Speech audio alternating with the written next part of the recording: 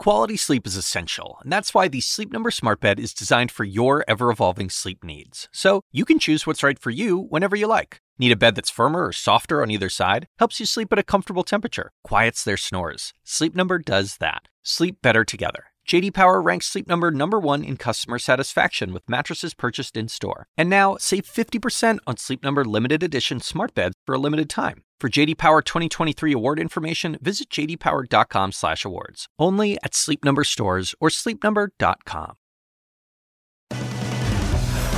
The good news, Brittney Griner is headed home. The bad news, so is one of the world's most notorious arms dealers. The lead starts right now. After 294 days in Russian custody, basketball star Brittney Griner is on her way back to the United States. This hour, new details about the prisoner swap, the tense negotiations, and the Bond villain known as the Merchant of Death, whom Russia is getting back in exchange. Plus, CNN spoke with the former U.S. Marine Paul Whelan, who remains stuck in a Russian prison. But I don't understand why I'm still sitting here. My bags are packed. I'm ready to go home. Whelan's sister is here with more reaction to Griner's release. And a House investigation revealing a culture of fear inside the corporate offices of an NFL team. Sexual harassment, bullying, toxic conduct all alleged, and the team owner who reportedly lied to Congress about it all.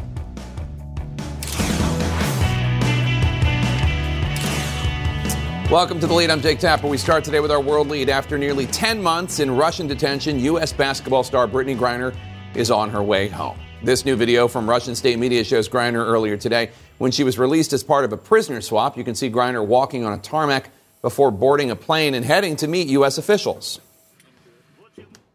What's your mood? Happy. Happy? Well, are you ready for a long flight? Yes. Yeah. Griner's wife, Sherelle, celebrated Brittney's release at the White House earlier today with President Biden, Vice President Harris, and Secretary of State Antony Blinken. Good morning. I'm just standing here, overwhelmed with emotions, but the most important emotion that I have right now is just sincere gratitude for President Biden and his entire administration. But even while we celebrate Griner's freedom, today's swap has its critics. In exchange for Griner, the U.S. released notorious Russian arms dealer Viktor Bout, who was serving a 25-year prison sentence on charges of conspiring to kill Americans. Many on Capitol Hill today say this simply was a bad trade. And left behind in Russian detention is former U.S. Marine Paul Whelan, who was arrested in 2018 on espionage charges and sentenced after a sham trial. President Biden insisted today his administration will keep working to free Whelan, who spoke exclusively to CNN earlier today after learning about Brittney Griner's release. The president and his team are going to have to look at what they have that is valuable, that these people want, and hopefully give it to them. Or I'll be here for a long time. And to be quite honest, in these conditions, who knows how I'll come back or if I'll come back. In a few moments, I'm going to speak to Paul Whelan's sister, Elizabeth, but we're going to start today with CNN's Kylie Atwood at the U.S. State Department with more details now on how this prisoner swap was finalized. After nearly 10 months in detention, Brittney Griner has been released from Russia. Russian state media showing her boarding a plane from an undisclosed location. Are you ready for a long flight? Yes. Yeah. The Biden administration bringing her home in a prisoner swap months in the making. She's safe. She's on a plane. She's on her way home. After months of being unjustly detained in Russia, held under intolerable circumstances. The president and Griner's wife, Sherelle, speaking to Brittney, who's on her way back to the United States after being released to U.S. officials in Abu Dhabi. Today is just a happy day for me and my family, so I'm going to smile right now. Griner's team, the Phoenix Mercury, tweeting, "No more days. She's coming home." According to senior administration officials, the deal came together in just the last 2 days, when Griner was moved from the penal colony where she'd been serving a 9-year sentence. The officials describing Griner as extremely upbeat and all smiles. But Griner's release did not come cheaply, the United States exchanging arms trafficker Viktor Bout, the so-called Merchant of Death. He was serving a 25-year prison sentence in the United States for charges including conspiring to kill Americans. Even amid joy for freeing Griner, sadness today for the family of another American who is left behind, Paul Whelan, who has been in Russian prison for almost 4 years. Officials from the Department of Justice expressing frustration that an earlier deal allowing Bout's release, which U.S. officials had proposed, included Griner and Whelan. Lawmakers also expressed apprehension about normalizing prisoner swaps. I think this is good news for Brittney, for her family. That's the risk, is that the more we engage in such exchanges, the more Americans are at risk of being scooped up and held as leverage. Whelan is serving a 16-year sentence for espionage, charges he vehemently denies. He spoke exclusively to CNN's Jennifer Hansler from a penal colony, saying he was pleased for Griner but greatly disappointed he wasn't included. I don't understand why I'm still sitting here. I was led to believe that things were moving in the right direction and that the governments were negotiating and that something would happen fairly soon. And despite the administration's earlier efforts to include Whelan in the deal, they say Russia made it clear it wasn't going to happen. They continue to insist on sham charges of espionage and are treating Paul's case differently. This was not a choice of which American to bring home. The choice was one or none. As the administration says they're still working on his release, Whelan begging President Biden to free him regardless of the cost. My bags are packed. I'm ready to go home. I just need an airplane to come and get me. Now, of course, Griner on her way back to the United States. According to U.S. officials, she's headed to San Antonio. We don't know, Jake, exactly when she's going to land there, but there is a Department of Defense facility there that provides support for those who are out of isolation. We've seen other American detainees who have returned to the United States head to that same facility. We don't know how long she'll stay there, though. That'll be up to Griner and her wife in terms of what she needs in terms of medical and any mental support. Jake? Kylie, just to underline this, the Biden administration is saying that the only deal on the table was Victor Bout for Brittney Griner. Paul Whelan was not on the table. Is that right? They are saying that's the only deal that Russia would accept at this time. So, of course, what they're hoping is that Russia will accept another proposed deal for Whelan down the road. They just can't be assured when that'll happen, and they wanted to take the opportunity to seize this deal while they could. All right, Kylie Atwood at the State Department, thanks so much, and thanks for clarifying. Some Republican lawmakers are criticizing the decision to trade Victor Bout back to the Russians, given the serious crimes that led to his nickname, the Merchant of Death. And take a listen to what former U.S. Attorney Preet Bharara, who prosecuted Bout, told me about him earlier this year. I can say from my perspective as the person who oversaw the prosecution of Victor Bout, he's a dangerous person. He was one of the most prolific arms dealers in the world. He was convicted in a U.S. federal court in New York of conspiracy to kill Americans. Let's bring in CNN's Matthew Chance now. Matthew, why was securing Victor Bout's release so important to the Kremlin? Well, it's a good question, and it sort of raises the question as to why, over so many years since his detention back in 2006, the Kremlin have been bending over backwards and trying to negotiate on every level to get Victor Bout back home. There's been all sorts of speculation that Victor Bout, who, of course, ran this massive arms smuggling enterprise, is closely connected with the inner circle of Vladimir Putin.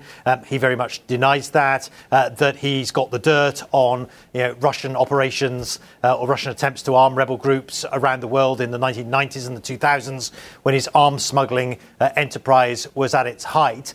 And so, look, it's a big win for Putin to get Victor Bout back, because if they were concerned about any of that information leaking, they're now making sure that it's not going to leak because they've got him back in Russia, where he's arrived over the course of the past couple of hours. There's a broader issue as well, which is Victor Bout is a pretty big cause celeb in Russia, I'd say. Lots of people know his name. He's a figure on television. He's been sort of campaigned for his release for some time. This is the Kremlin are now being able to say, look, we don't leave our citizens overseas. We get them back. And so it's a big political boon for Putin. Will the U.S. try to track Victor Bout's movements and activities now that he is free and back in Russia? Good question. I guess it depends what Viktor Bout does. Look, I mean, his lawyer in Russia has said, look, there's been a pardon signed by President Biden. The American interest in Viktor Bout is now over. But, if Viktor Bout goes back to his old arms smuggling ways, then I expect he will be back on the US radar. His lawyer told me earlier tonight that he's probably going to live a more quiet life now, but we shall see. We shall see indeed. Matthew Chance, thanks so much. Joining us now to discuss, Maria Blagovolina. She represented Brittney Griner in Russian court. Maria, congratulations on getting your client out, playing the role that you did. When did you find out that Brittney was going to be released, and what was Brittney's reaction when she found out? Well, we found out about the release, in fact, today, but there were positive signs, I would say, which appeared last week. And I got a call from Brittney at the end of last week, and she told me that she's hopeful. So we had an understanding that things will be happening very, very soon. So she was just, as I said, she was very hopeful, and she was expecting this to happen. For months, the discussion has been about swapping Viktor Bout, who is a real criminal and a dangerous person, for both Brittney Griner and Paul Whelan. Was that ever really on the table as far as the Russians were concerned? Well, Jake, I'm not Paul Whelan's lawyer. I'm Brittney Griner's lawyer. And the legal team was not involved into the negotiations. So this was, just between the two governments. But what I know for sure that Brittney is absolutely happy to be heading back home, and that her family is happy and very relieved. What can you tell us about Brittney's condition? How has she been doing in recent days and weeks, both in terms of her physical health and, of course, her psychological and emotional health? Last few weeks since the transfer to Moldova were very challenging for Brittney. It was very stressful. Also, she got flu and she recovered last week. So I think it was the most difficult time for her. After the transfer to Moldova. You got to visit Brittney in that penal colony where she was held. We've heard about some really severe, harsh conditions at some of those places. How bad was it? Well, this is not a holiday resort. This is jail, and the conditions there are really harsh. I mean, that's truth. But what I can say for sure that Brittney has no complaint and that she was treated very well. And I think that the reason for this is mostly because of her very likable character. People like her. So everybody who is around her just, is trying to help her and to support her. What did it mean for Brittney to hear about all the support she was receiving back home during her detention? It really meant a lot. I think this is what helped her to survive and to remain strong during all these difficult 9 months. She very much appreciated this. Do you think that more prisoner swaps could be on the table between the United States and Russia? Well, until there are prisoners in both countries, I think this is possible, yes. Maria Blagovolina, thank you so much. Appreciate your time today.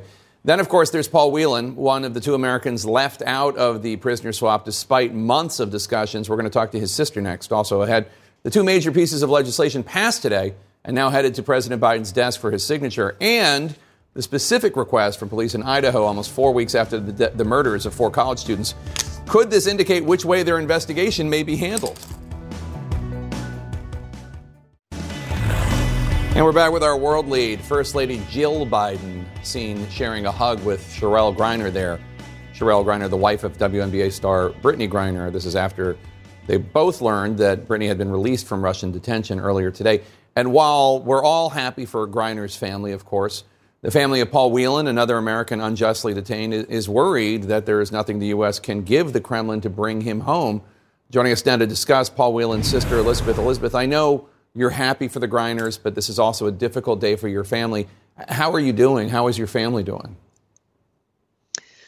Well, I think we're doing as well as can be expected. I mean, whatever we're going through is nothing compared to what Paul is going through at IK-17 in Mordovia, Russia. But you're right. We're celebrating Brittney's return. It's always a wonderful thing for an American who has been wrongfully detained to come back to the United States. That's a big win. I understand you spoke to President Biden and Secretary of State Blinken this afternoon. Can you tell us about those calls? Yes, they were both reassuring me that the fight continues, and that is what I had believed all the way along. But it's always good to get those calls and be able to discuss how we can move ahead and get Paul home. How is Paul doing? When was the last time you spoke with him? Well, I haven't spoken to him in person in quite a while, but he speaks with my parents, and he was able to call them this morning. He is doing extremely well under the circumstances in terms of his resilience and courage, but he is also devastated that once again somebody is going home and it's not him. He's been there for almost 4 years. But he is a bright fellow. He understands the situation. It's Russia who's created this. It's Russia who is dividing up the prisoners and trying to cause as much dissension back in the U.S. as they can. And they're doing a fine job of it. We need to bring it to an end. The White House says negotiating for your brother's release is different than negotiating for the release of Brittney Griner or Trevor Reed, for that matter, who was released earlier this year. Take a listen to what the National Security Council's John Kirby said on CNN earlier today. It has to do with the nature of the sham charges against him, which were based on espionage, and that's the hook that the Russians seem to have in him, and we're just not able to deal with him the same way we were able to deal with Mr. Reed or, in this case, Ms. Griner. What's your response when you hear that? Well, he's got it right. The Russians concocted a fairy tale about Paul. They set him up with the stupid USB drive back on December the 28th in 2018 and said that it had state secrets, then held a sham trial where no evidence was produced, and then sentenced him to 16 years for this quote-unquote crime of espionage. And it's all theater, and it's all to be able to have some sort of leverage over the U.S. and to be able to have a prisoner that they consider high value. But it's ridiculous because Paul is not a spy. And at the same time, it puts the U.S. in a difficult position because Russia refuses to act as if there's anything else that can be done for Paul, like there was for Trevor and Brittney. So we, of course, are hoping that we'll figure out a way to get around this. Is there another prisoner that the Russians want to get out as much as they have wanted Victor Bout, this arms dealer, to get out? Well, the family doesn't know all the details about all the negotiations, as much as sometimes I would like to. So we don't really know exactly what all of the discussions have entailed. But I feel very certain that if there was something that we could have done to get Paul back, that would have been done. Because, you know, there are a lot of people moaning and groaning about Victor Bout going back to Russia. But I've got to say, it's an amazing thing to be able to get Brittney back. It's a win for us. And we tend to always look at, what's Russia getting out of this? We have to also look at what we're getting out of this. We're getting a wrongfully detained American back home. It's something to celebrate. And then we have to keep pushing on to figure out what is going to unlock the situation to get my brother home as well. So I've seen a lot of chatter on social media among prominent conservatives. It's along the lines of Biden was willing to free Victor Bout for a celebrity who hates America. That's their words, not mine. As opposed to standing up and fighting to get the release of a Marine. And as the sister of that Marine, I'm wondering what your reaction is when you hear about such criticisms. Well, I think those arguments are purposefully missing the nuance of what happens in negotiations over wrongful detainees.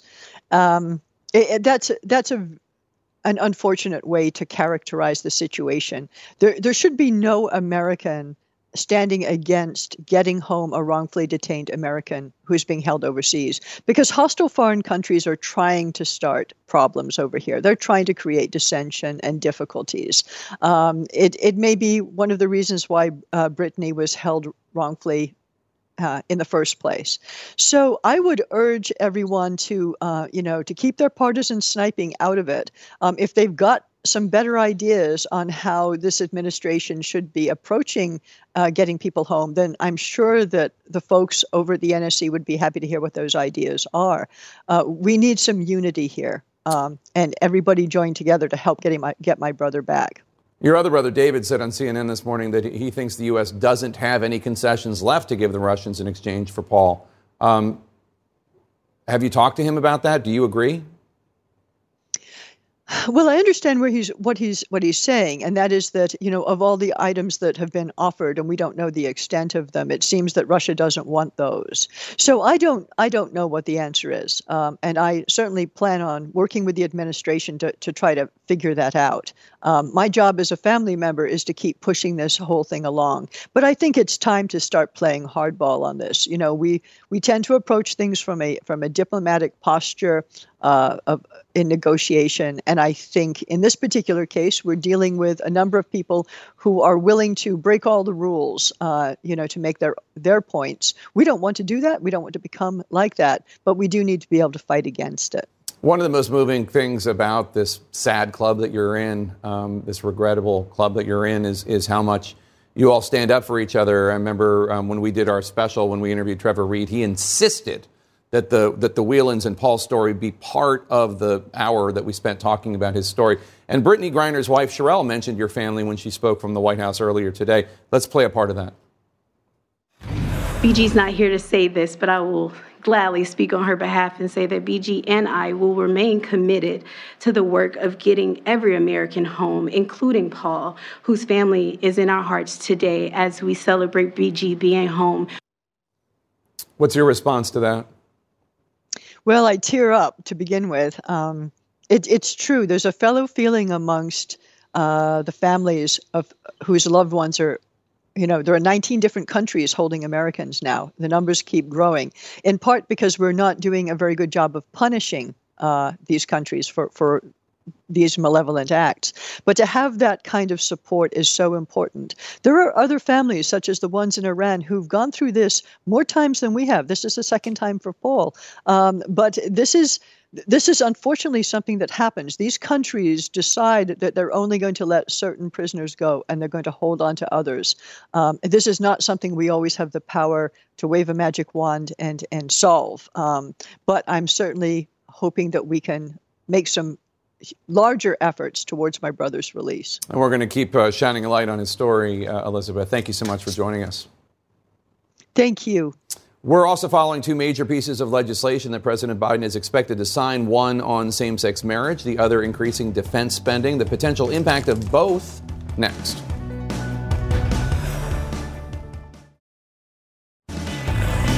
Topping our politics lead, two major pieces of bipartisan legislation clearing the House of Representatives today. Lawmakers passing a critically important national defense funding bill, and another mandating that states recognize same-sex and interracial marriages.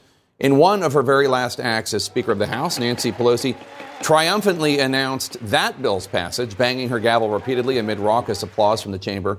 CNN chief congressional correspondent Manu Raju is live for us on Capitol Hill. And Manu, the marriage bill is headed to President Biden's desk right now. What does it actually do? Well, it would repeal the 1996 Defense of Marriage Act. That law set the definition for a marriage, said it was between a man and a woman. It allowed one state to deny another state's same-sex marriage if they recognized it in that state. You can't do that anymore under this legislation. Each state would have to recognize another state's legally valid marriage. It does not set a national standard, as some activists had wanted, but it does have that. It deals with it on the state level. Now, it also includes some religious exemptions for some churches who might not want to perform the same-sex marriage. They don't have to worry about their tax-exempt status being revoked. That was necessary to get 12 Republicans to support it in the Senate. It ultimately passed there today, passing with bipartisan support in the House. I asked Mark Pocan, who's gay, who is married, about the criticism from some on the left that this did not go far enough and provided too many exceptions, and he pushed back.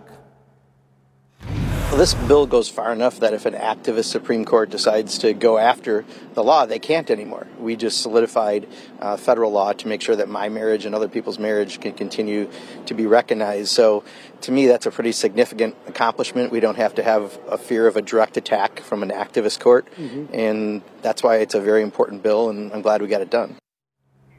And the vote today was 258 yes votes, 169 no votes, which were all Republican votes. 39 Republicans did vote for it. And that is a sea change, though, Jake, since the Defense of Marriage Act was enacted in 1996, when 67 members voted against that law. Today, 258 members voted to repeal it. But you note that 39 House Republicans voted for this bill, but that's less than the 47 House Republicans who voted for the same bill this summer, despite including language here allowing religious liberty exceptions. What happened? What happened to those 8 votes? Yeah, some of those Republican members said they were actually critical of those religious liberty exceptions, say they did not go far enough, and argued that perhaps some of these churches could be hit with lawsuits if they decided not to perform a same-sex marriage. That argument, of course, had been rejected by some of the advocates of this legislation, but that is the argument why there are fewer Republicans this time supporting this bill, despite the fact that the earlier version of the bill did not provide any of those religious exemptions. Nevertheless, Jake, this is passed by bipartisan support and will be signed into law by Joe Biden in the days ahead. All right, Manu Raju on Capitol Hill. Thanks. Now to the other major bill that just cleared the House of Representatives, the nearly $860 billion National Defense Authorization Act. That comes with significant changes to the military's policies and funding, and notably a repeal of the military's COVID vaccine mandate. Let's bring in Republican Congressman Mike Waltz of Florida. He's on the House Armed Services Committee. He's also the first Green Beret to ever serve in Congress. Congressman, let's start with one of the biggest sticking points, which was just recently resolved. The COVID vaccine mandate has now been repealed for service members. Now, as I don't need to tell you, when you joined the Army, there were all sorts of vaccine mandates for other diseases. Sure. Those requirements still stand. Why should COVID be any different? Well, Jake, I think this was a big win for Kevin McCarthy, who raised this as a key issue with the president, and I certainly want to applaud him for that. Look, it was time for the vaccine mandate to go, Jake.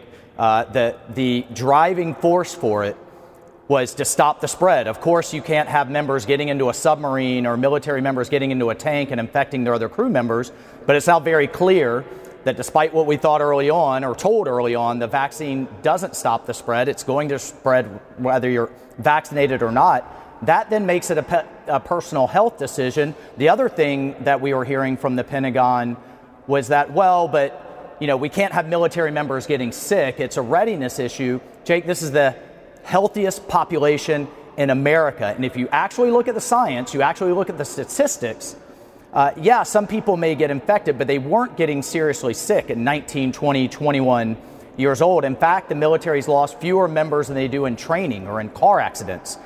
So at the end of the day, when you weigh the risk, and we can talk about how it got politicized, but at the end of the day, if they were about to kick out over 20,000 National Guardsmen and women, they had already discharged over 8,500 active duty members. That is a massive blow to our readiness that we can't afford in the middle of a recruiting crisis, in the middle of massive military buildup from China. We just literally couldn't replace those folks. So I think this was a common sense approach. It was time to go. Several of your Republican colleagues have slammed Democrats for what they perceive to be overspending on aid to Ukraine. This legislation would give nearly $3 billion to restock munitions, which partially went to Ukraine, plus an additional $800 million for Ukraine security assistance, which is $500 million more than President Biden asked for. What's your assessment? Do you think this is the right amount? Yeah, look, I think we need to see two things going forward, Jake. Number one, we need to see better oversight. We also included an inspector general for Ukraine aid to have a clear understanding and transparency. Where's it going? How's it being used? Is it being used as effectively as it should be?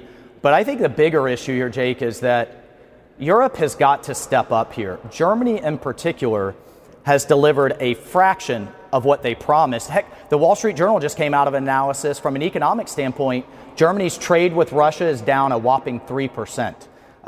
They are by far the most effective. Their security is absolutely at risk. If Putin slices through Ukraine easily, he will move on. He has stated he will try to reconstitute the old Soviet Union.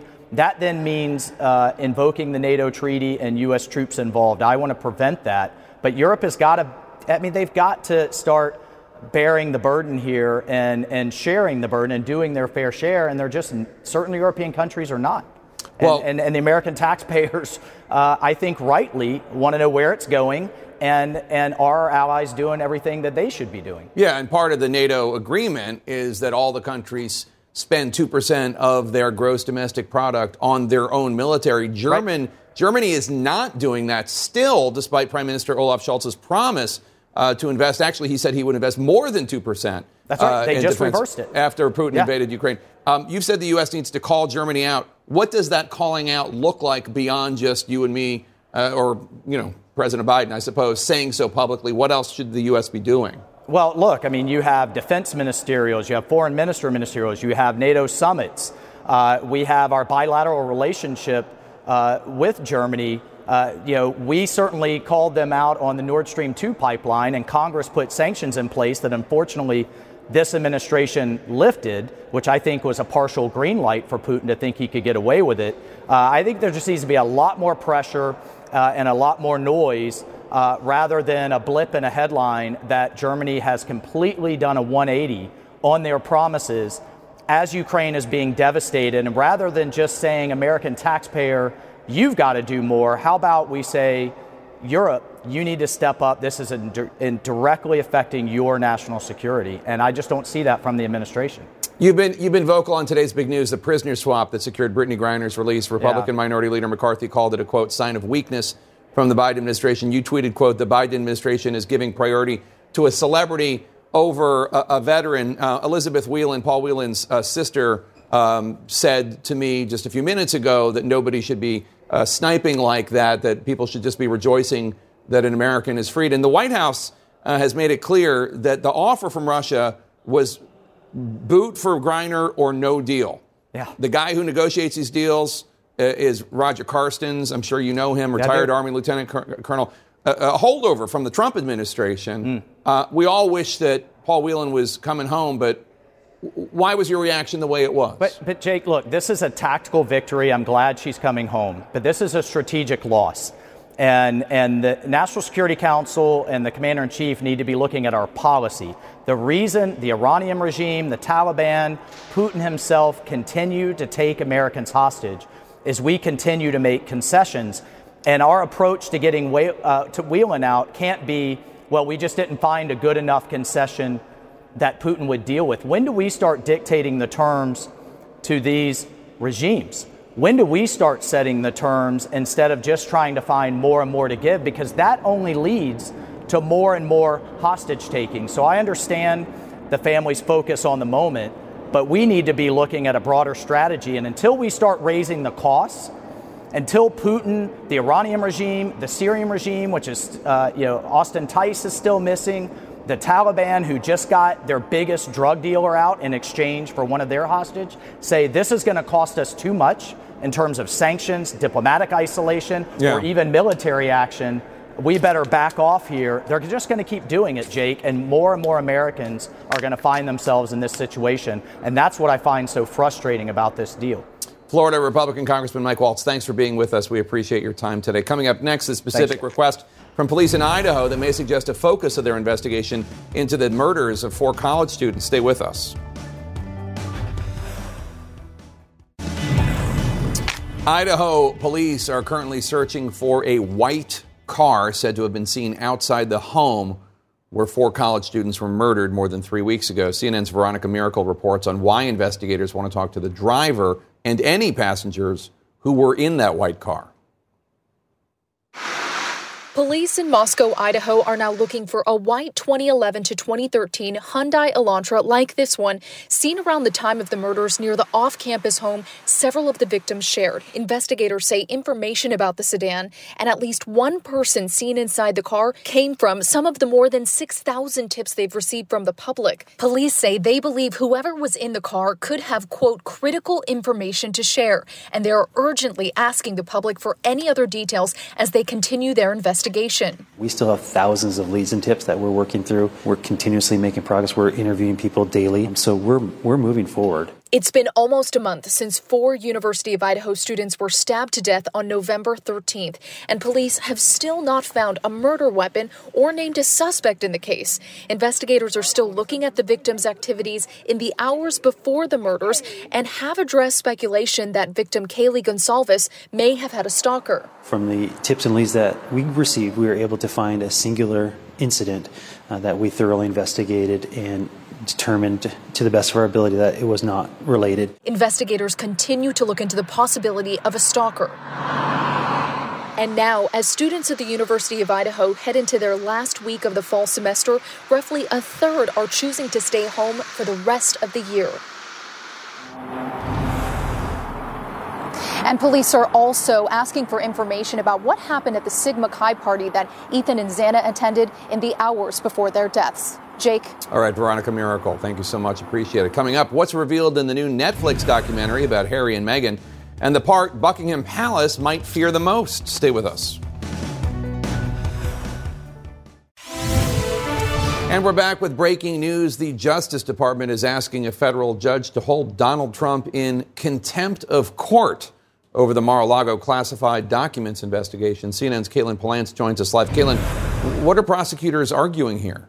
Well, Jake, prosecutors are saying they are not satisfied with even recent searches Donald Trump's team has done of 4 different locations where he could have been keeping documents still after the presidency. We just learned the other day about these searches, one in New Jersey, one in New York, 2 in Florida, where 2 documents that were marked as classified were found and handed back over to investigators. The reason those searches were taking place now was because there's been this subpoena that's been out there telling Donald Trump's team, you need to give everything back to the federal government that might be yours, that might be a national security secret. That subpoena has been in existence for months, and the Justice Department keeps trying to enforce it. So the latest chapter of this now is that those searches were done by Donald Trump's team. The Justice Department is saying in court, it's not enough. We don't believe possibly that you have turned over everything. We need more. And they are asking a federal judge, Chief Judge Beryl Howell of the D.C. District Court, to hold Donald Trump in contempt, to hold his office after the presidency in contempt of court. Now, there hasn't been a decision yet by the judge at this time, Jake, but one of the possible consequences here is daily fines if Trump continues not to be in compliance with a subpoena like this. All right, Caitlin Palance, thank you so much. Appreciate it. Next, brand new details about Brittney Griner's release as the WNBA star gets ready to land in Texas at any moment. But first, we're going to take a look at a special all-star tribute to American heroes. Check this out. Sunday. It's the time of year to be inspired and honor some of humanity's best. Give yourself some applause, you deserve it. Give yourself some respect, 'cause you worth it. We have found homes for almost 3,000 dogs. 'Cause you're worth it, you're worth it. Our community engagement center used to be the community drug house. Let them know you're worth it. I want my grandchildren to have it better than what I have it today. It has always wanted to serve other people.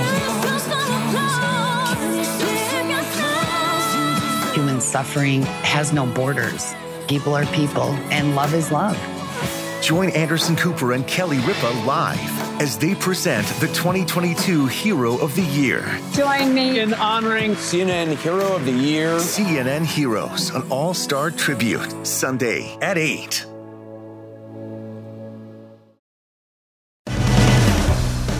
Welcome to The Lead. I'm Jake Tapper. This hour, a damning new report about the Washington Commanders NFL team and the culture of fear that the team's owner allegedly used to cover up years of sexual misconduct. Plus, 65 years later, police in Philadelphia have finally a name for the so-called boy in a box, whose lifeless body was found wrapped inside a blanket in a cardboard box in 1957. Philly police say they also have a theory about who killed him. And leading this hour, Olympic gold medalist and WNBA star Brittney Griner is on her way back to the United States after being released from a Russian penal colony in a high-profile prisoner swap. Griner was wrongfully detained in Russia back in February for carrying a small amount of medically prescribed cannabis oil. She was then convicted and sentenced to 9 years in Russian prison. After months of negotiations, the White House agreed to release notorious convicted Russian arms dealer Viktor Bout in exchange for Griner's freedom. Griner's wife, Sherelle, spoke at the White House this morning. So over the last 9 months, you all have been so privy to one of the darkest moments of my life. And so today I'm just standing here overwhelmed with emotions, but the most important emotion that I have right now is just sincere gratitude.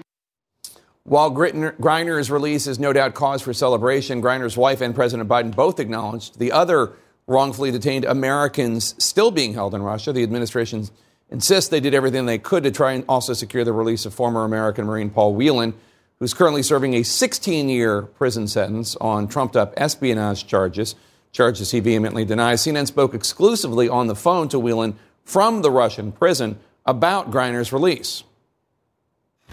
I'm greatly disappointed that more has not been done to secure my release. I don't understand why I'm still sitting here. Our coverage starts today with CNN's Alex Marquardt on more on how Griner was released this morning and how Biden managed to negotiate his second Russian prisoner swap this year. The dramatic moment of the high-stakes prisoner swap, Brittney Griner in the red coat walking towards the American plane. Coming towards them, State Department official Roger Carstens, accompanying Viktor Bout, who was hugged by a Russian official. This new video from Russian state media shows Griner leaving Russian detention and boarding the plane in the snow. Her passport returned, Griner smiles, knowing she's heading home. Are you ready for a flight? Yes. Congratulations again. Back in the U.S., Griner's wife, Sherelle, was invited to the White House. Today, I'm just standing here overwhelmed with emotions, but the most important emotion that I have right now is just sincere gratitude for President Biden and his entire administration. The release was the culmination of many months of negotiations with Russia. This work is not easy. Negotiations are always difficult. There are never any guarantees.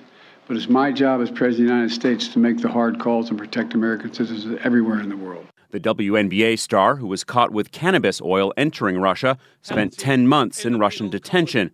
But now she's spared from a brutal 9-year sentence in a Russian penal colony. U.S. officials said that the trade for notorious Russian weapons smuggler Viktor Bout was finalized in the past 48 hours. Griner was moved from her prison to Moscow before being flown to Abu Dhabi, where the exchange took place on the tarmac of a small private airfield. I'm glad to be able to say that Brittney's in good spirits. She's relieved to finally be heading home. The U.S. wanted to trade Bout for both Griner and American Paul Whelan, but Russia refused. In an exclusive interview from his penal colony, Whelan told CNN he's surprised he wasn't included. I'm greatly disappointed that more has not been done to secure my release.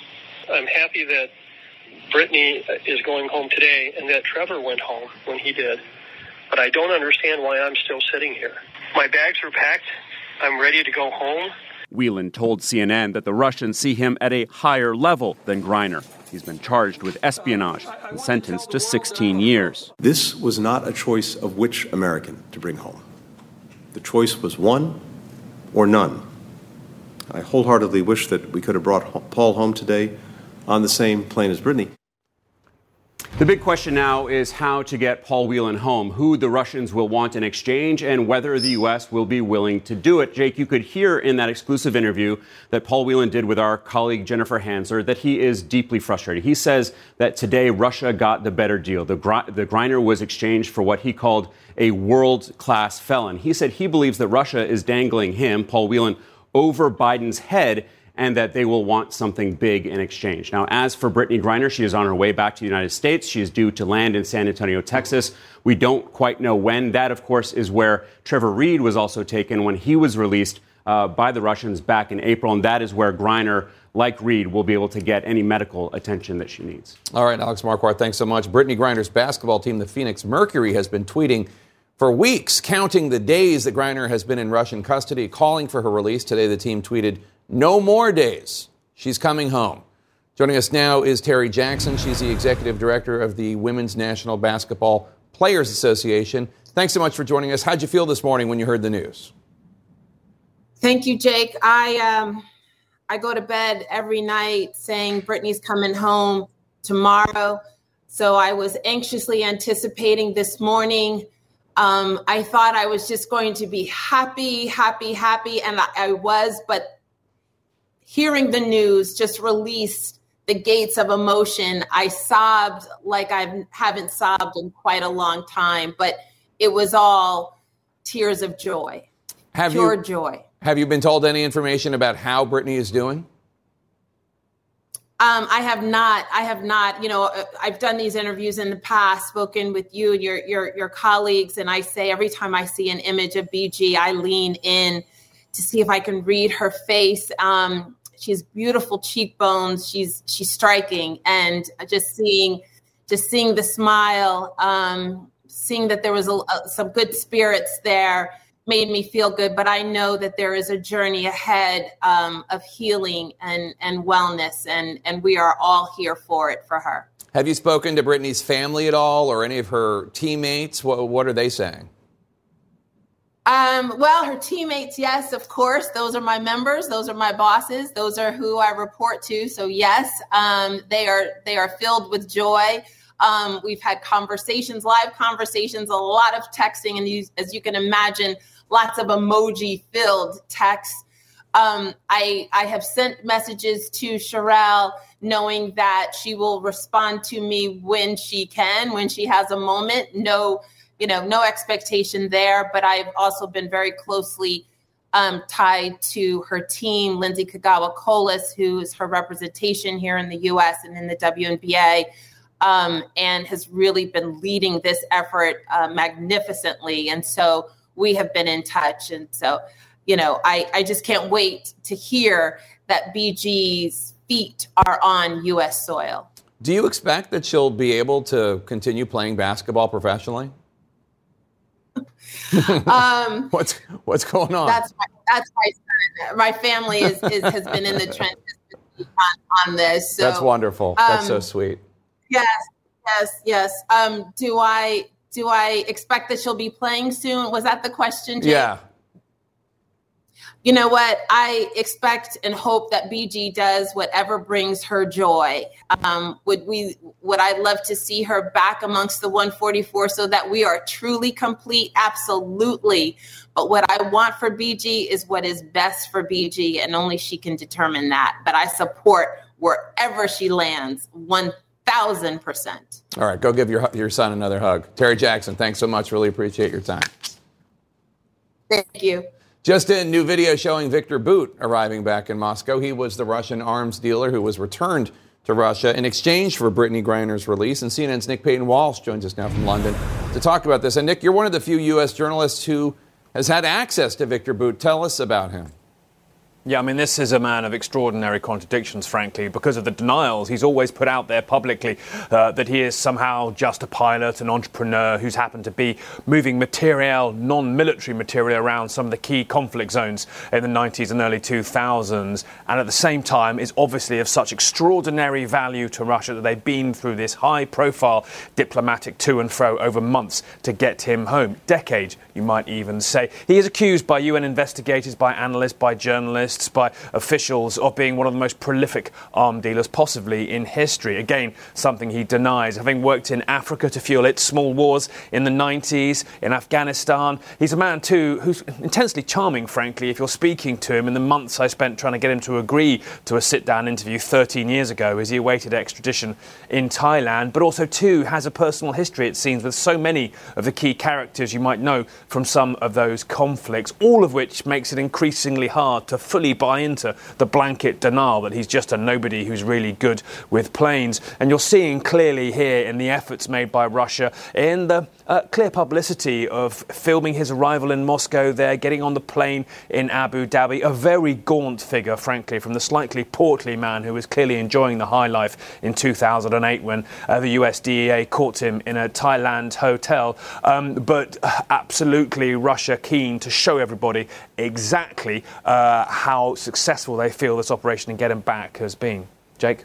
And back in July, Nick, I spoke with former U.S. Attorney Preet Bharara, who prosecuted Victor Bout back in 2011. Take a listen to what Preet had to say about Victor Bout. I can say from my perspective as the person who oversaw the prosecution of Victor Bout, he's a dangerous person. He was one of the most prolific arms dealers in the world. He was convicted in a U.S. federal court in New York of conspiracy to kill Americans. How concerned should the world be about Victor Bout being a free man again? Look, I mean, it's important to point out what he was convicted in a US court for was a sting operation where he essentially agreed on tape to sell weapons that could have killed Americans. A bad crime, certainly, but not connected to the broader career history he was accused of which there's plenty of evidence of his wrongdoing. Has he been out of circulation for 13, 14 years? Well, yes. I mean, I tried to exchange emails with him when he was in a US prison. They were pretty quickly shut down. So he was hardly keeping himself familiar with the contacts that he had. He's always denied in public being the figure he's been made out to be, with this sort of background wink in his entourage that something else possibly is going on. Here's what happened when I spoke to him a few years ago. This is a lie and just bullshit. And I never supplied arms as such at all, and especially never had any deal with Al-Qaeda. I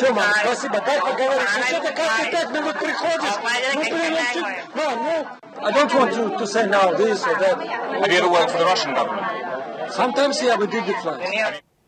There you saw in the middle there his mother, who hugged him in Moscow today, interrupting our interview all those 13 years ago. Look, he's probably not the most current arms dealer, frankly, after all that time in prison. He most likely is a man of a lot of historical knowledge, possibly great contacts in Russia's elite, and that may be why they're so keen to have him home. Plus also showing those in the elite now fighting in Ukraine's war that Moscow will come and look out for them. Jake? All right, Nick Payton-Walsh, thank you so much. Breaking news, CNN has just learned which Trump associates could face criminal referrals from the January 6th committee. We'll bring you those names next. Plus, more arrests in a foiled far-right plot to overthrow the German government. At least 50 people behind bars. Stay with us.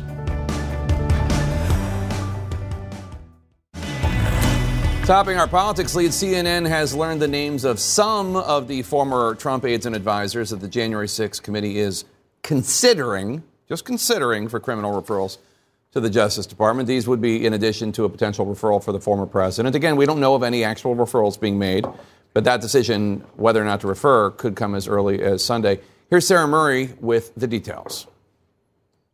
A handful of Donald Trump's former aides and advisors. They cheated with the machines. State election officials ignored or violated state law. Mr. Clark. Yes. How are you? Good morning, especially with DOJ. Could face criminal referrals from the House Select Committee investigating the January 6th attack on the U.S. Capitol. The committee considering referrals for former White House Chief of Staff Mark Meadows, lawyer John Eastman, former Justice Department official Jeffrey Clark, and former Trump attorney Rudy Giuliani, sources tell CNN. We want to make sure no one slips through the cracks.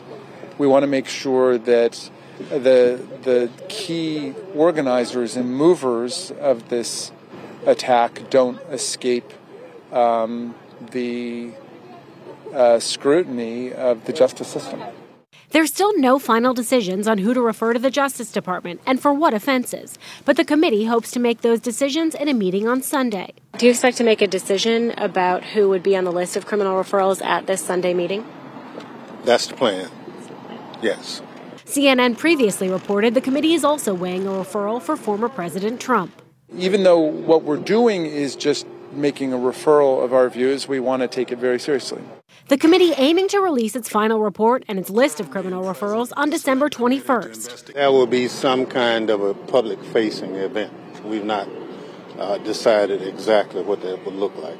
As the committee wraps up its work, former President Trump is facing legal jeopardy on a number of fronts. The case against the former president just gets worse and worse and worse. He faces scrutiny for the plot to try to upend the results of the 2020 election, as well as his handling of sensitive government documents after leaving the White House. The FBI recovered more than 100 documents with classified markings after searching Mar-a-Lago in August. It's not a crime. And they should give me immediately back everything that they've taken from me because it's mine. A subsequent search by a firm hired by Trump's lawyers uncovered 2 more documents with classified markings from a Florida storage unit. And today, Trump decided not to ask the Supreme Court to revive a special master reviewing the evidence from Mar-a-Lago, a source tells CNN, after a lower court struck down the third-party review. Now, we are also learning from sources that the Justice Department has asked a federal judge to hold Donald Trump in contempt for failing to comply with that subpoena over the summer. This is all happening in secret court proceedings, but there is a hearing, again, all behind closed doors on Friday, where a judge will consider this matter. If held in contempt, Trump or his post-presidency office could face fines, Jake. All right, Sarah Murray, thanks so much. Let's discuss with my august panel. Casey, just to go over these names again, the committee is considering referrals for Former White House Chief of Staff Mark Meadows, lawyer John Eastman, former Justice Department official Jeffrey Clark, and former Trump attorney Rudy Giuliani. Yes, according to our reporting. And I mean, look, that list, I don't think there's any surprises truly on that list. I mean, these are the people, particularly if you are an attorney, there's potentially more room for you to be breaking the law, especially if you're engaged in some of the type of conduct that Mark Meadows and Rudy Giuliani have apparently been engaged in. But whether this, matters in the long run, I'm really interested to learn more, and I'm hoping we learn more as this final report comes out about why the Justice Department has not received transcripts and information from the January 6th committee that they've asked for. I feel like there's got to be a reason for why that's been happening, and I haven't been able to get my sources to give me a good explanation. I'm hoping that we learn more about that. One of the things that's interesting, Audie, is the fact that there are people who have been provided evidence and testimony and all sorts of information to the January 6th committee that apparently the Justice Department has never even talked to. So it does make some of the people who are witnesses for the January 6th committee wonder why the Justice Department is so behind. Right. I mean, I think we should be wary of speculating on that because holistically, it's not as though DOJ is not investigating the totality of this, right? They've had some seditious conspiracy convictions that they've had in recent weeks. Jack Smith has now sent out subpoenas to swing states where the fake elector scheme was being pushed. Jack Smith, the special counsel. The special counsel. So it's hard to look at it in isolation and say, well, what about the criminal referrals, et cetera, because there is an active investigation going on. And I do think we're going to know fairly soon, given the speed with which he's moving, where those things are finally going to intersect. And David Urban, this all happens at the same time that Donald Trump, he's being criticized right now for meeting with a Pizzagate QAnon conspiracy theorist, that insane theory about the pedophiles at the pizzeria. And that comes a few weeks after Trump met with a couple prominent anti-Semites and Holocaust deniers. Inauspicious is not a word that you would, I don't even know. Like, how do you describe, since his announcement of a reelect, it hasn't gone smoothly, to say the least, right? So I'm not sure who's steering the ship, right? I mean, there are presumably staff people around the president. There are the president himself, right? But how does this all occurring? If he's running a campaign, it doesn't seem he's doing too good of a job at this point. And Ashley, even former White House advisors Larry Kudlow and Kellyanne Conway are confused about what's going on down there in Mar-a-Lago. Take a listen. I don't understand what our former boss is doing. I love the guy, but I do not understand Kanye West hanging out with white nationalists, hanging out with anti-Semitic people, talking about ending the Constitution or postponing the Constitution. I don't get it. But again, he should completely distance himself from that. I think he said, I didn't know anything about this guy. I was trying to help Kanye West. And I disagree with everything they say and stand for. But he's not.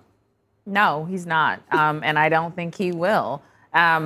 And I'm not surprised, and I don't have any high expectations for our former president. I think he's spiraling. I don't think he's listening to anyone but the voices in his head. And I think we will see more and more. But I don't know if that means that Donald Trump will go away. I still think not going away. He's not going away. And we'll see if anyone steps up to really contest him in 2024. And if not, I mean, the Republicans are in real big trouble if this continues to be the headline. One thing I will say that is interesting is, will the stories and topics shift once Republicans take the House and they start to govern and committees get formed? It's interesting to see how they might try and usurp some of his headlines with some of their investigations. One of the things that's interesting is that, Donald Trump meeting with Holocaust deniers and anti-Semites, just fairly blatant ones, Kanye West, also known as Ye, and Nick Fuentes, prompted this from Kellyanne Conway.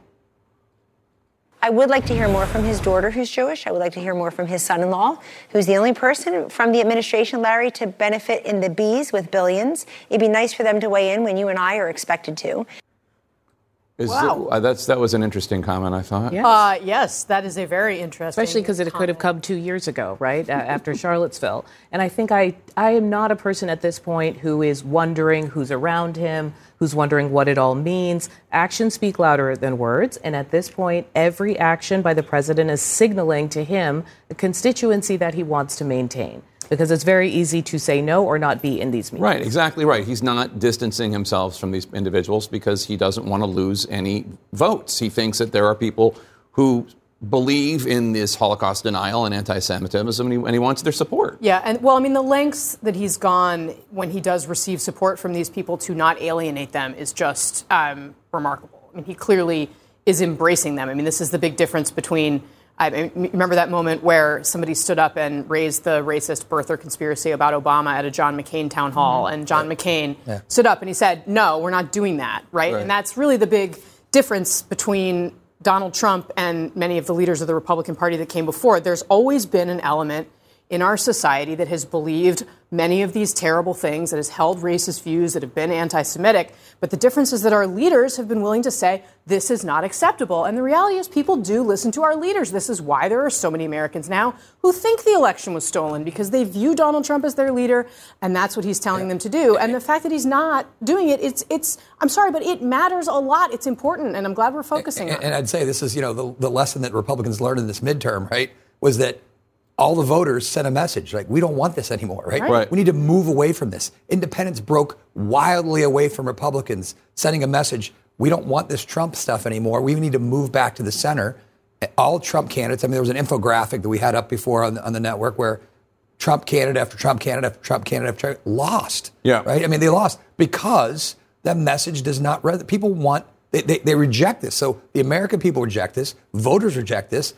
I hope at some point the Republican Party stands up and say, we reject it very loudly. Otherwise, we're not going to win. We're going to keep losing. But some of these races were still really close. I mean, we just came out of Georgia, and when you think a Herschel Walker should have been beat by 15, 20 points, he wasn't. It was in a runoff because Warnock couldn't get 50%. So I still think, to Casey's point, there is a group of this population that have been emboldened and continue to be emboldened with Trump's behavior. And he is not going to turn his back on that component because he thinks he can split in the primary and win. I just want to make it clear. I believe it's not nearly, it's not a majority of the Republican Party by any long stretch. It is a thin slice, enough to get you through a primary. And 30, 33%, whatever that number is, that's what Trump's courting here, not the bulk of the Republican. There's but 60, 70% is what it's about. But 60, 70% of the Republican Party rejects this kind of views. Okay, just let's be clear. I mean, to go back to the original soundbite that you played, Jake, too, I take Adi's point for sure. But I think also what Kellyanne was kind of saying is that, hey, like these guys are really, Jared Kushner benefited. He made a lot of money from his father-in-law being in the White House. And now he's not actually taking a role, standing up and saying, hey, this is wrong. When he is probably the most prominent Jewish member of the former administration. Ivanka Trump has put out a statement saying, I'm not doing this again. Right? I mean, that says a lot about... she didn't say I'm not doing this again because of anti-Semitism, no, right? It was, not. She I'm said, not going to participate in another my round. Private life. Right, she said she wants to spend time with her family. Just to be clear. But David, I want to ask you, because you used to represent Paul Whelan, you're also friends with Ambassador Roger Carstens, who negotiated the trade, Victor Bout, for Brittney Griner, former Trump administration holdover kept on by Biden, doing a lot to get American detainees and hostages out of these countries. We have seen a lot of Republicans, including Congressman Waltz on the show earlier, criticizing this deal, saying, look, they got out a celebrity instead of a veteran. Yeah, so look, Roger Carstens is doing an incredible job. Can't speak highly enough for him. And I agree with the National Security Advisor was on earlier saying, look, we can get one out or none out, right? You take the one and you move on and you keep hoping. I'm happy for Brittney Griner and her family. Godspeed to them. And look, Paul Whelan, we're going to keep praying for him and hoping, and hope the Russians come to the table again. All right. Thanks, one and all, for being here. Really appreciate it. Be sure to check out Audie's podcast. It's called The Assignment with Audie Cornish. New episodes drop every Thursday. That's today. It is. That's today. All right. Check it out. It sounds like something out of the Nazi era. Far-right extremists demanding citizens turn in their passports because they are not, quote, German enough. New and terrifying details emerging about the foiled coup plot in Germany. Stay with us.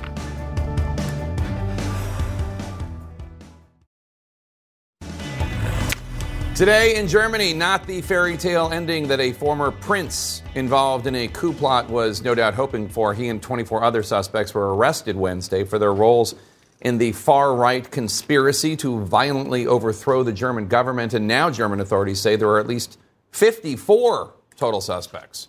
And as CNN's Fred Pleitgen reports for us, more arrests could be coming soon. It could have been a January 6th-style insurrection in Germany.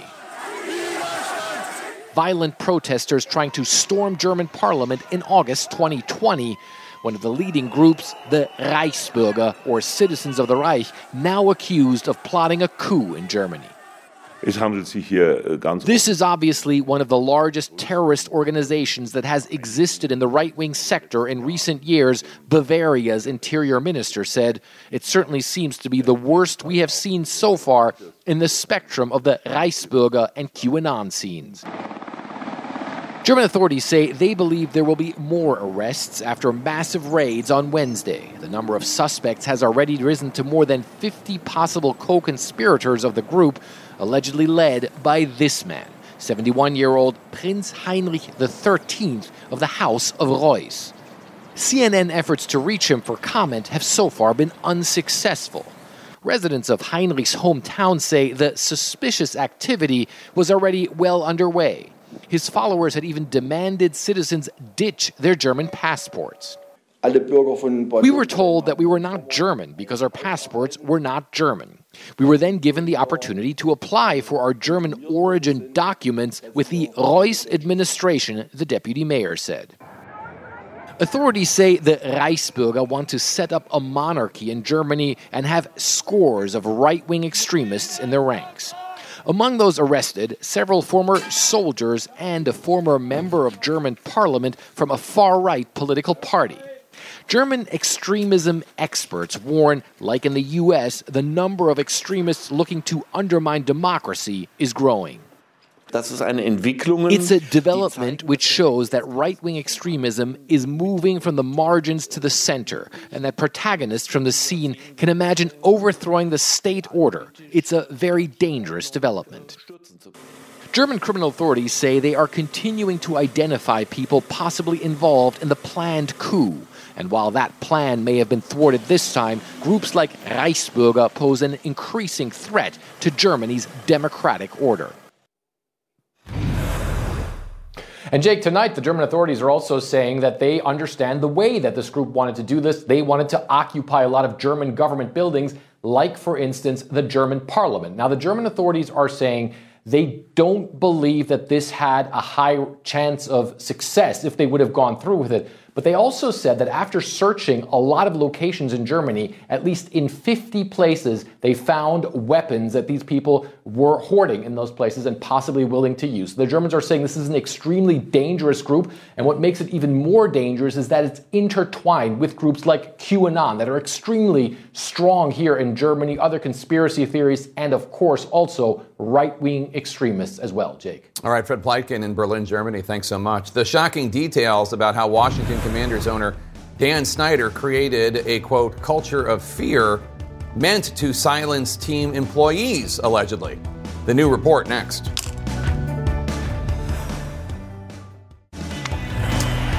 In the sports lead, a damning report from House Democrats on the Oversight Committee revealing a, quote, culture of fear in the front office of the Washington Commanders football team.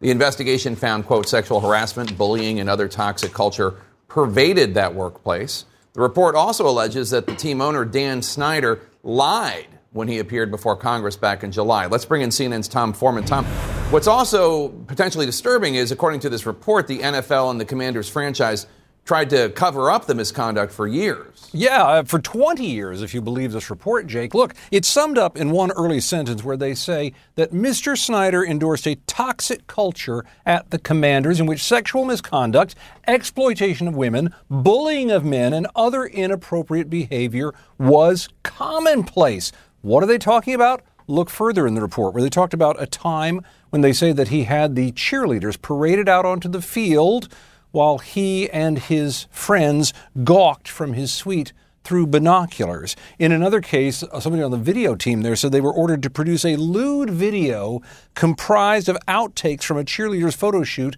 showing their exposed intimate body parts without their knowledge or consent for Mr. Snyder's personal consumption. And further on, some people who were fairly high placed in the organization, they gave quotes to this investigation too. One man said the culture was rife with sexual harassment in the workplace and a frat house mentality. And look at this. A woman who worked there said harassment happened every single day that you were on site. Of course, Dan Snyder has denied a great deal of this as the process has gone forward. And the Washington Commanders issued a statement today saying that the congressional investigators were not interested in the truth, only in chasing headlines, that this was a one-sided approach. Tom, according to the Democrats on the Oversight Committee, Snyder tried to interfere even with this report. Yeah, there's a lot in this report about how he tried to blame others for anything that did happen. He claimed that this was mainly a defamation campaign against him, which, according to the report, became a pretext for hiring private investigators to look into former employees, other NFL people, including Roger Goodell. All of these folks, all in the name of protecting himself. The NFL says, look, we fined him $10 million last year, and now the team may be up for sale anyway. But it's quite a report, Jake. All right, Tom Foreman, thanks so much. And this comes just a day after President Biden signed into law the Speak Out Act. That prohibits the enforcement of non-disclosure agreements when it comes to cases of sexual assault and harassment in the workplace if they were signed before the alleged incident. One of the main proponents behind the bill is Gretchen Carlson, formerly of Fox. She joins us now. Gretchen, today the House Oversight Committee concluded that, quote, bullying and intimidation, sexual harassment, and a culture of fear pervaded the Washington Commanders football organization for many years. This was all under the leadership of Commanders owner Dan Snyder. What's your reaction to the investigation findings? I'm not surprised. Look, misogyny and harassment are all about power. And many times people in these roles who are misogynistic believe that they're above the law. And, you know, he also did not allow anyone to get out of their non-disclosure agreements to be able to testify for this report, which is also not surprising. So it's just disappointing. But look, the work I've been doing for the last 6.5 years is changing the environment so that this is no longer acceptable. And I'm working to give people their voices back so that they can actually fight back against misogynists who continue to try to exert their power over them. Well, let's talk about that because you helped usher 2 bills through Congress to help end the culture of toxic workplaces. Explain to us what the 2 bills do. So the first one was signed by the president, and I was with him on that day on March 3rd. This gets rid of forced arbitration clauses for harassment and assault in the workplace. And people will say, well, what's that? Forced arbitration clauses have become pervasive. 84% of all Americans have them in their workplace contracts right now. What that means is you don't get to go to an open jury process. You go to a secret chamber. And that's what's been happening to tons of women and other people who face discrimination over the years. And that's why we never knew about these cases, because they were going away to secrecy. That law was one of the biggest labor law changes in the last 100 years. And then we immediately got to work on the Speak Out Act because we also want to take on non-disclosure agreements. We believe that these are the 2 silencing mechanisms that keep these kinds of stories from the general public.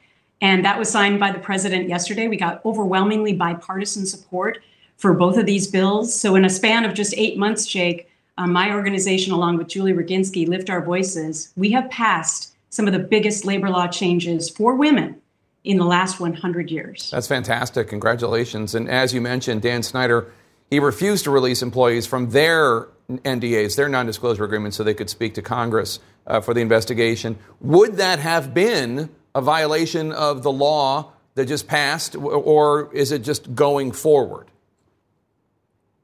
No, this is retroactive. And so if you currently have a forced arbitration clause in your contract, or if you have an NDA that you signed on your first day of work, you don't have to abide by that anymore if you want to bring forth harassment or assault claims. That's why this is so monumental. I mean, this is a game changer for people to be able to own their own truths and own their own voices and their own experiences. And in 2022, at Lift Our Voices, we believe that that is what is just. What's your message to anyone out there who might be currently struggling in a toxic workplace environment and is terrified to speak up because they might lose their job?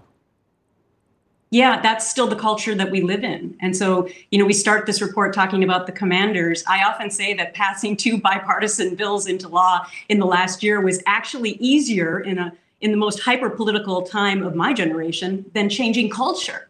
And that's saying a lot because it is so embedded in the American culture, unfortunately, that we penalize the people who have the courage to come forward and we force them out and they never work again. And then we somehow continue to prop up predators, even when they're not the moneymakers at the company. So we are also working at Lift Our Voices about trying to get to the culture, and we are chipping away at that by passing these laws. And we encourage companies to get on the right side of history with us and change their policies to become more transparent. That's the way that workers want it. And in 2022, they deserve to know that they won't be silenced. You signed an NDA when you settled with Fox. Would your legislation get you out of that NDA? No. This legislation is as far as we could go to get bipartisan support. This is only pre-dispute non-disclosure agreements that go away. So my NDA is still fully intact, unfortunately. But certainly I would have a lot to say if I was ever able to get out of my NDA. But the one thing I did get in my settlement, Jake, was that they gave me the opportunity to speak about these issues, and I have taken full advantage of that. I'm changing the workplace culture for millions of people in America that I will never, ever meet. And that, to me, will be my legacy. And it will be far more important than anything else I've ever done in my life, except having my 2 children. All right. Well, congratulations again to you, Gretchen. Good work. Thanks for having me on. A big development in a cold case that's 60 years old. How new DNA technology helped identify the murder victim, known in Philadelphia as the boy in the box. Stay with us. International lead after nearly 66 years. Philadelphia police finally have a name for the so-called boy in the box. With the help of DNA analysis, police were able to identify the young child who was found dead, left inside a cardboard box in northeast Philadelphia. CNN's Brittney Griner is following the case. Bryn, what is the boy's name?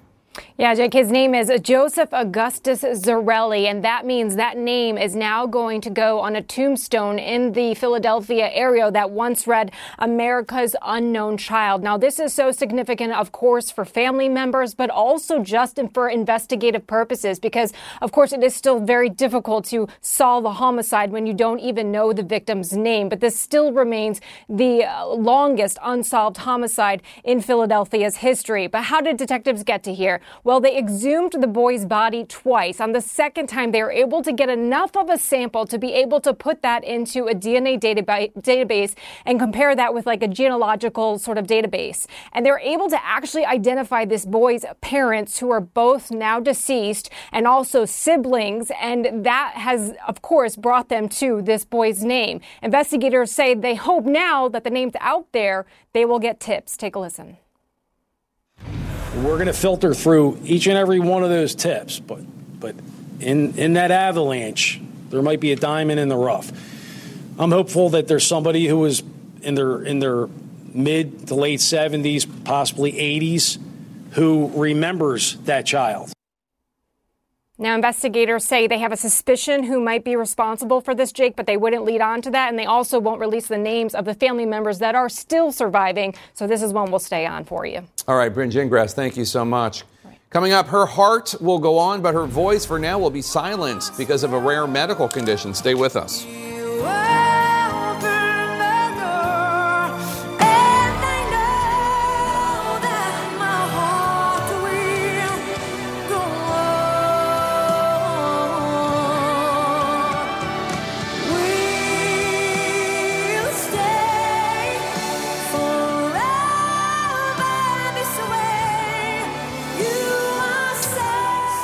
In our pop culture lead, she was already famous, but she shot to superstardom singing the theme for the 1997 film The Titanic. Today, singer Celine Dion revealed that she's been diagnosed with a rare neurological syndrome that's forcing her to postpone an upcoming European tour until at least 2024. In an emotional video she posted on Instagram, Dion said she has stiff person syndrome, which affects the brain and spinal cord and causes painful spasms that impact every aspect of her life, including the use of her vocal cords. Dion is working with doctors and a sports medicine therapist, but says since she cannot give 100% on stage, she will not be taking the stage anytime soon. You can follow me on Facebook, Instagram, Twitter at Jake Tapper. Tweet the show at The Lead CNN. If you ever miss an episode of the show, you can listen to Lead wherever you get your podcasts. Our coverage continues now with Wolf Blitzer in the Situation Room. See you tomorrow. When you work next level. And when you play next level. And when it's time to sleep, Sleep Number smart beds are designed to embrace your uniqueness, providing you with high-quality sleep every night. Sleep next level. J.D. Power ranks Sleep Number #1 in customer satisfaction with mattresses purchased in-store. And now, the Queen Sleep Number C4 smart bed is only $1,599. Save $300 for a limited time, only at Sleep Number stores or sleepnumber.com. Prices higher in Alaska and Hawaii.